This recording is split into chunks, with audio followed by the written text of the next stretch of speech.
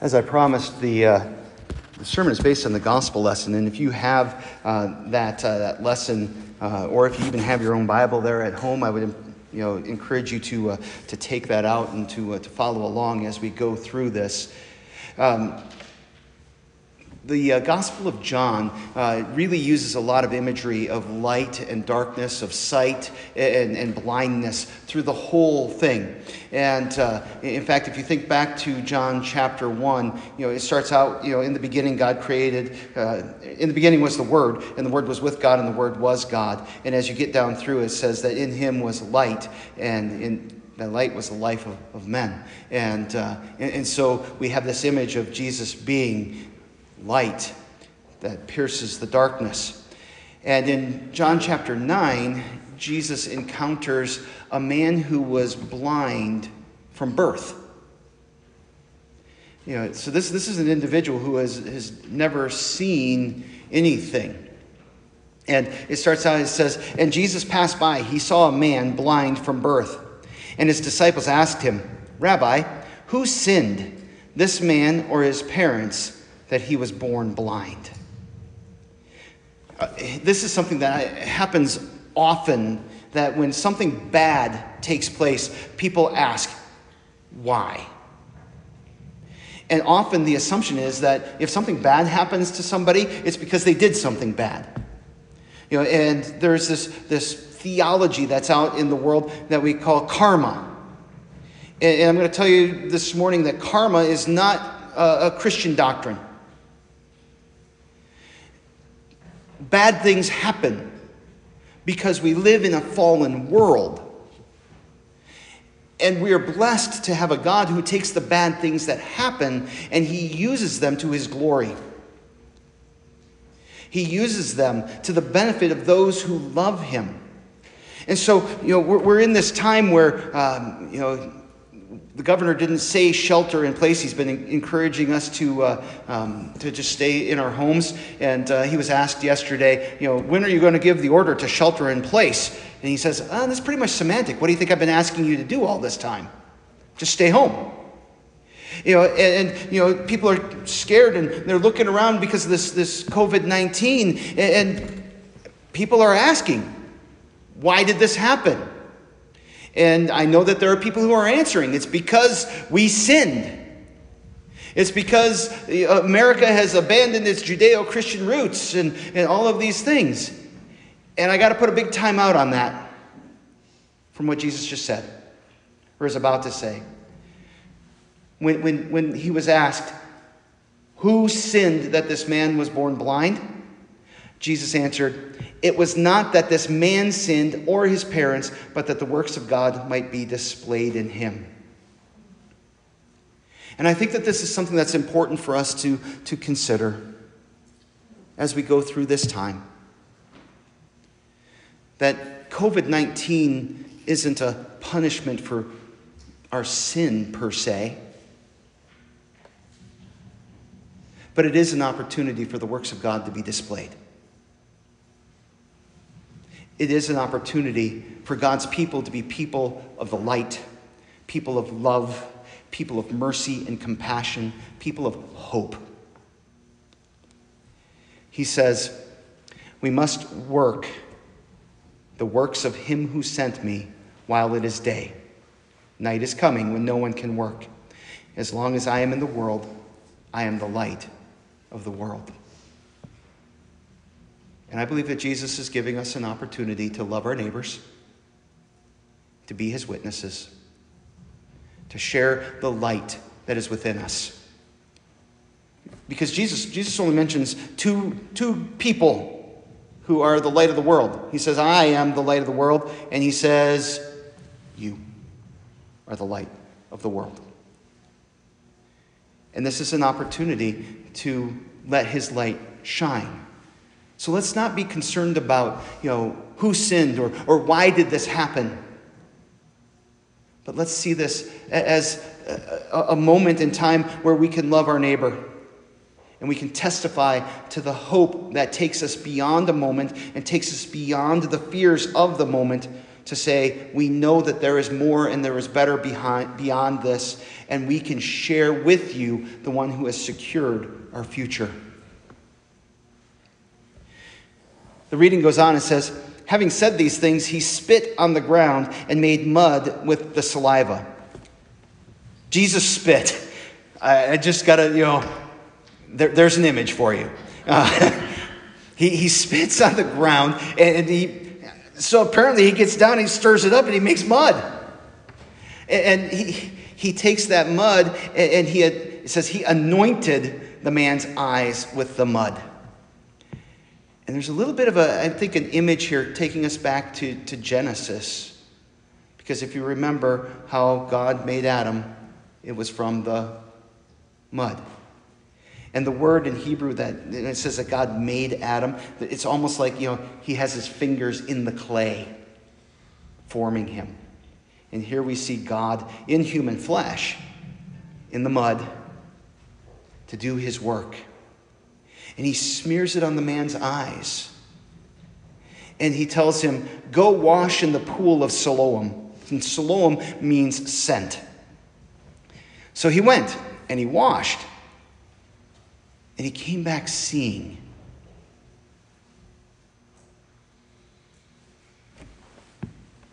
Okay, don't try this at home. But this is one of Jesus' great miracles. And we're going to find out why this is so significant a little bit further on in the reading. But he has just given sight to a blind man. The neighbors and those who had seen him before as a beggar were saying, is this not the man who used to sit and beg? Some said, it is he. Others said, nah, it's not he. It's like him. He kept saying, I am the man. So they said to him, then how were your eyes opened? I think a pretty normal question. How did you receive your sight? He answered, the man called Jesus made mud and anointed my eyes and said to me, go to Siloam and wash. So I went and washed and received my sight. They said to him, where is he? He said, I don't know. Okay, recall, blind, mud, go. I didn't see which way he went, all right? So they brought to the Pharisees the man who had formerly been blind. And here we get the moment. Now it was a Sabbath day when Jesus made the mud and opened his eyes. This is making a significant point because the people in that culture, the Pharisees in particular, were teaching you can't do anything on the Sabbath day. And Jesus was constantly confronting that attitude that said, you can't do anything, to say, no, we need to be about the works of our Father. To be doing good and bringing light and life. And that's part of the Sabbath rest. So the Pharisees again asked him how he had received his sight. And he said to them, he put mud on my eyes, and I washed, and I see. Some of the Pharisees said, check this, some of the Pharisees said, this man is not from God, for he does not keep the Sabbath. Talk about missing the point.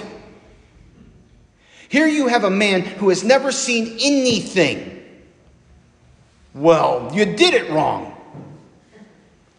Excuse me, does he see? Have you ever heard of this happening before? This isn't, some kind of like small miracle. This is a class A. This guy is the Messiah. This guy is God in human flesh miracle. But the only thing that the Pharisees can focus on is that he didn't do it the way that we thought he should do it. And I think that this is important for us too, because I think that we're all Pharisees in recovery to some degree or another. And it's really easy for us to look around and to say, they're not doing it right. Oh, look at the way the Lutherans worship. They've got their liturgy and it's so cold and dead. They're not doing it right. Oh, look at the way that the Baptists do their worship services. It's so, they're all over the place. It's only emotions and they're not doing it right.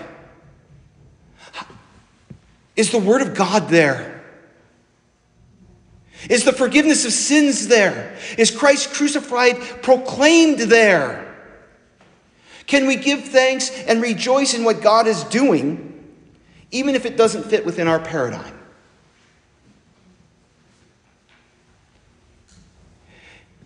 But others said, how can a man who is a sinner do such signs? And there was a division among them, because some got it. So they said again to the blind man, what do you say about him, since he opened your eyes? He said, he is a prophet. I think that's a pretty safe answer. Obviously God did something here. He doesn't go out on the limb and say, hey, he's the Christ. He doesn't go out on a limb and say, this is the Messiah. Just, obviously God sent him. The Jews did not believe he had been blind and received his sight until they called the parents of the man who had received his sight and asked them, is this your son who you say was born blind? How then does he now see? Okay, so if we think about, how are we going to verify somebody's, identity at this time? You ask mom and dad, right? But we're going to notice how old this guy was later. This guy's an adult.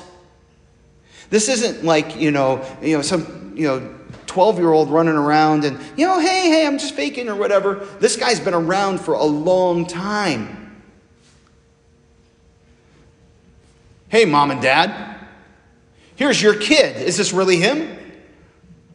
Aren't you responsible for this guy? And they're like, time out. Because they understand what this is, that there's something bigger going on here. So they ask him, how does he now see? And his parents answer, we know that this is our son. And we know that he was born blind. But how he now sees, we do not know. Nor do we know who opened his eyes. Ask him. He is of age. He will speak for himself. One of the things that we find when people follow Jesus is that sometimes there is a division that happens. The people in the life beforehand can't accept what God has done in their life. And sometimes even the family will find themselves in a place where they won't accept what Jesus is doing in someone's life. And essentially what these parents do is they find themselves in a fearful position with the authorities that are there, and they throw their son under the bus. No. Leave us out of this. Let him speak for himself. He is of age. His parents said these things because they feared the Jews. For the Jews had already, and this is when it says the Jews, it's talking about the leadership of the Jewish people. For the Jews had already agreed that if anyone should confess Jesus to be the Christ, he was to be put out of the synagogue. They were to be kicked out of church. So for the second time, they called the man who had been blind and said to him, give glory to God. We know that this man is a sinner. And the man who was formerly blind answers, he says, whether he's a sinner or not, I don't know. But one thing I know, that though I was blind, now I see. He just basically saying, look, I'm not pretending to understand all these things. But I know where I was, and now I know where I am. I know that a little bit ago I couldn't see, and now I can. And that's the evidence that Jesus has presented to these religious leaders. And they said to him, what did he do to you? How did he open your eyes? He answered them, I told you already, and you would not listen. Why do you want to hear it again? Do you want to become his disciples? and they reviled him. They're deeply offended by this question. Do you want to be Jesus' disciples? And they said to him, you are his disciple, implying that he's faking this. You are his disciple, but we are disciples of Moses. We know that God has spoken to Moses, but as for this man, we do not know where he comes from. And listen very closely to the man's answer. Why, this is an amazing thing. You do not know where he comes from, and yet he opened my eyes. We know that God does not listen to sinners, but if anyone is a worshiper of God and does his will, God listens to him. Never since the world began has it been heard that anyone opened the eyes of a man born blind. If this man were not from God, he could do nothing. Read through the entire Old Testament. There's never anyone who is blind who receives their sight. The only time that it even speaks of a blind person receiving sight is in this context of talking about when the Messiah would come, that this is a time, one of the signs that he is there. These religious leaders, they know this. And this is one of those signs that they should be saying, it's him. But they're so wrapped up in their power structures that they can't give up on their ability to hold on to their control of their lives.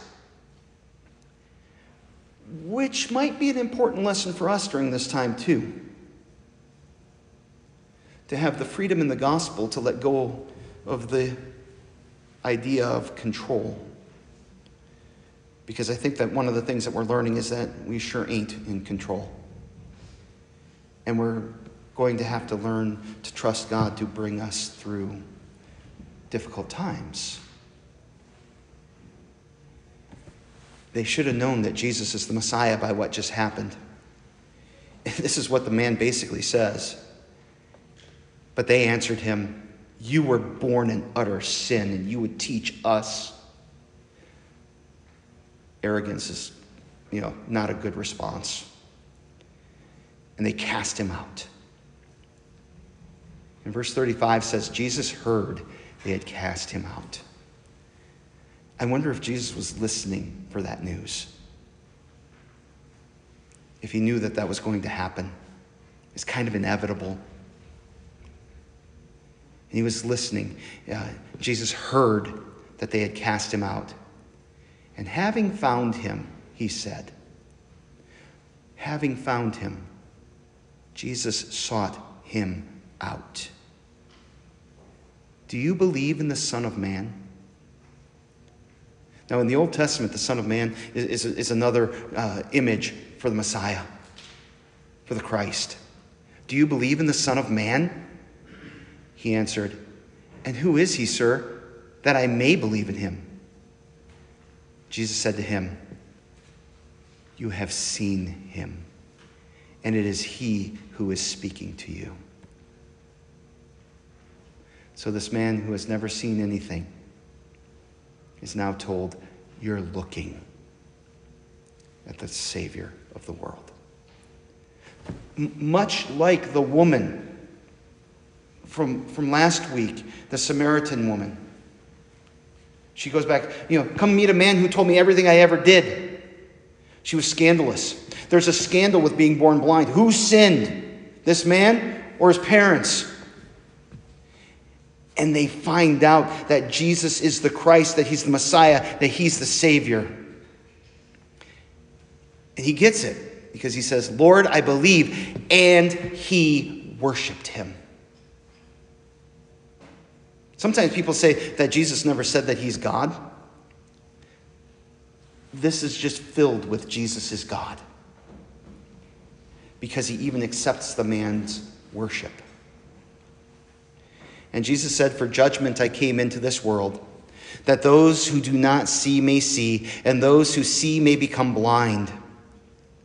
Some of the Pharisees nearby heard him say these things and said to him, are we also blind? Jesus said to them, if you were blind, you would have no guilt. But now that you say, we see, your guilt remains. There is this line in Isaiah that Mike read earlier that says, who is blind but my servant, or deaf as my messenger whom I send? He's talking about Israel. And he is talking about how they refuse to listen and they refuse to see. There's a sense of, we know better.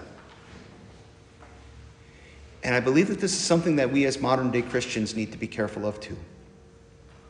That we don't place ourselves as judges over God's word. That we don't place ourselves in a position of standing above what God can do.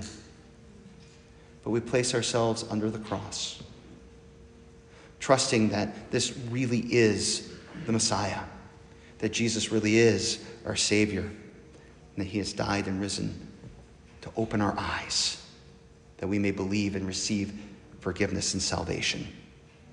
Amen.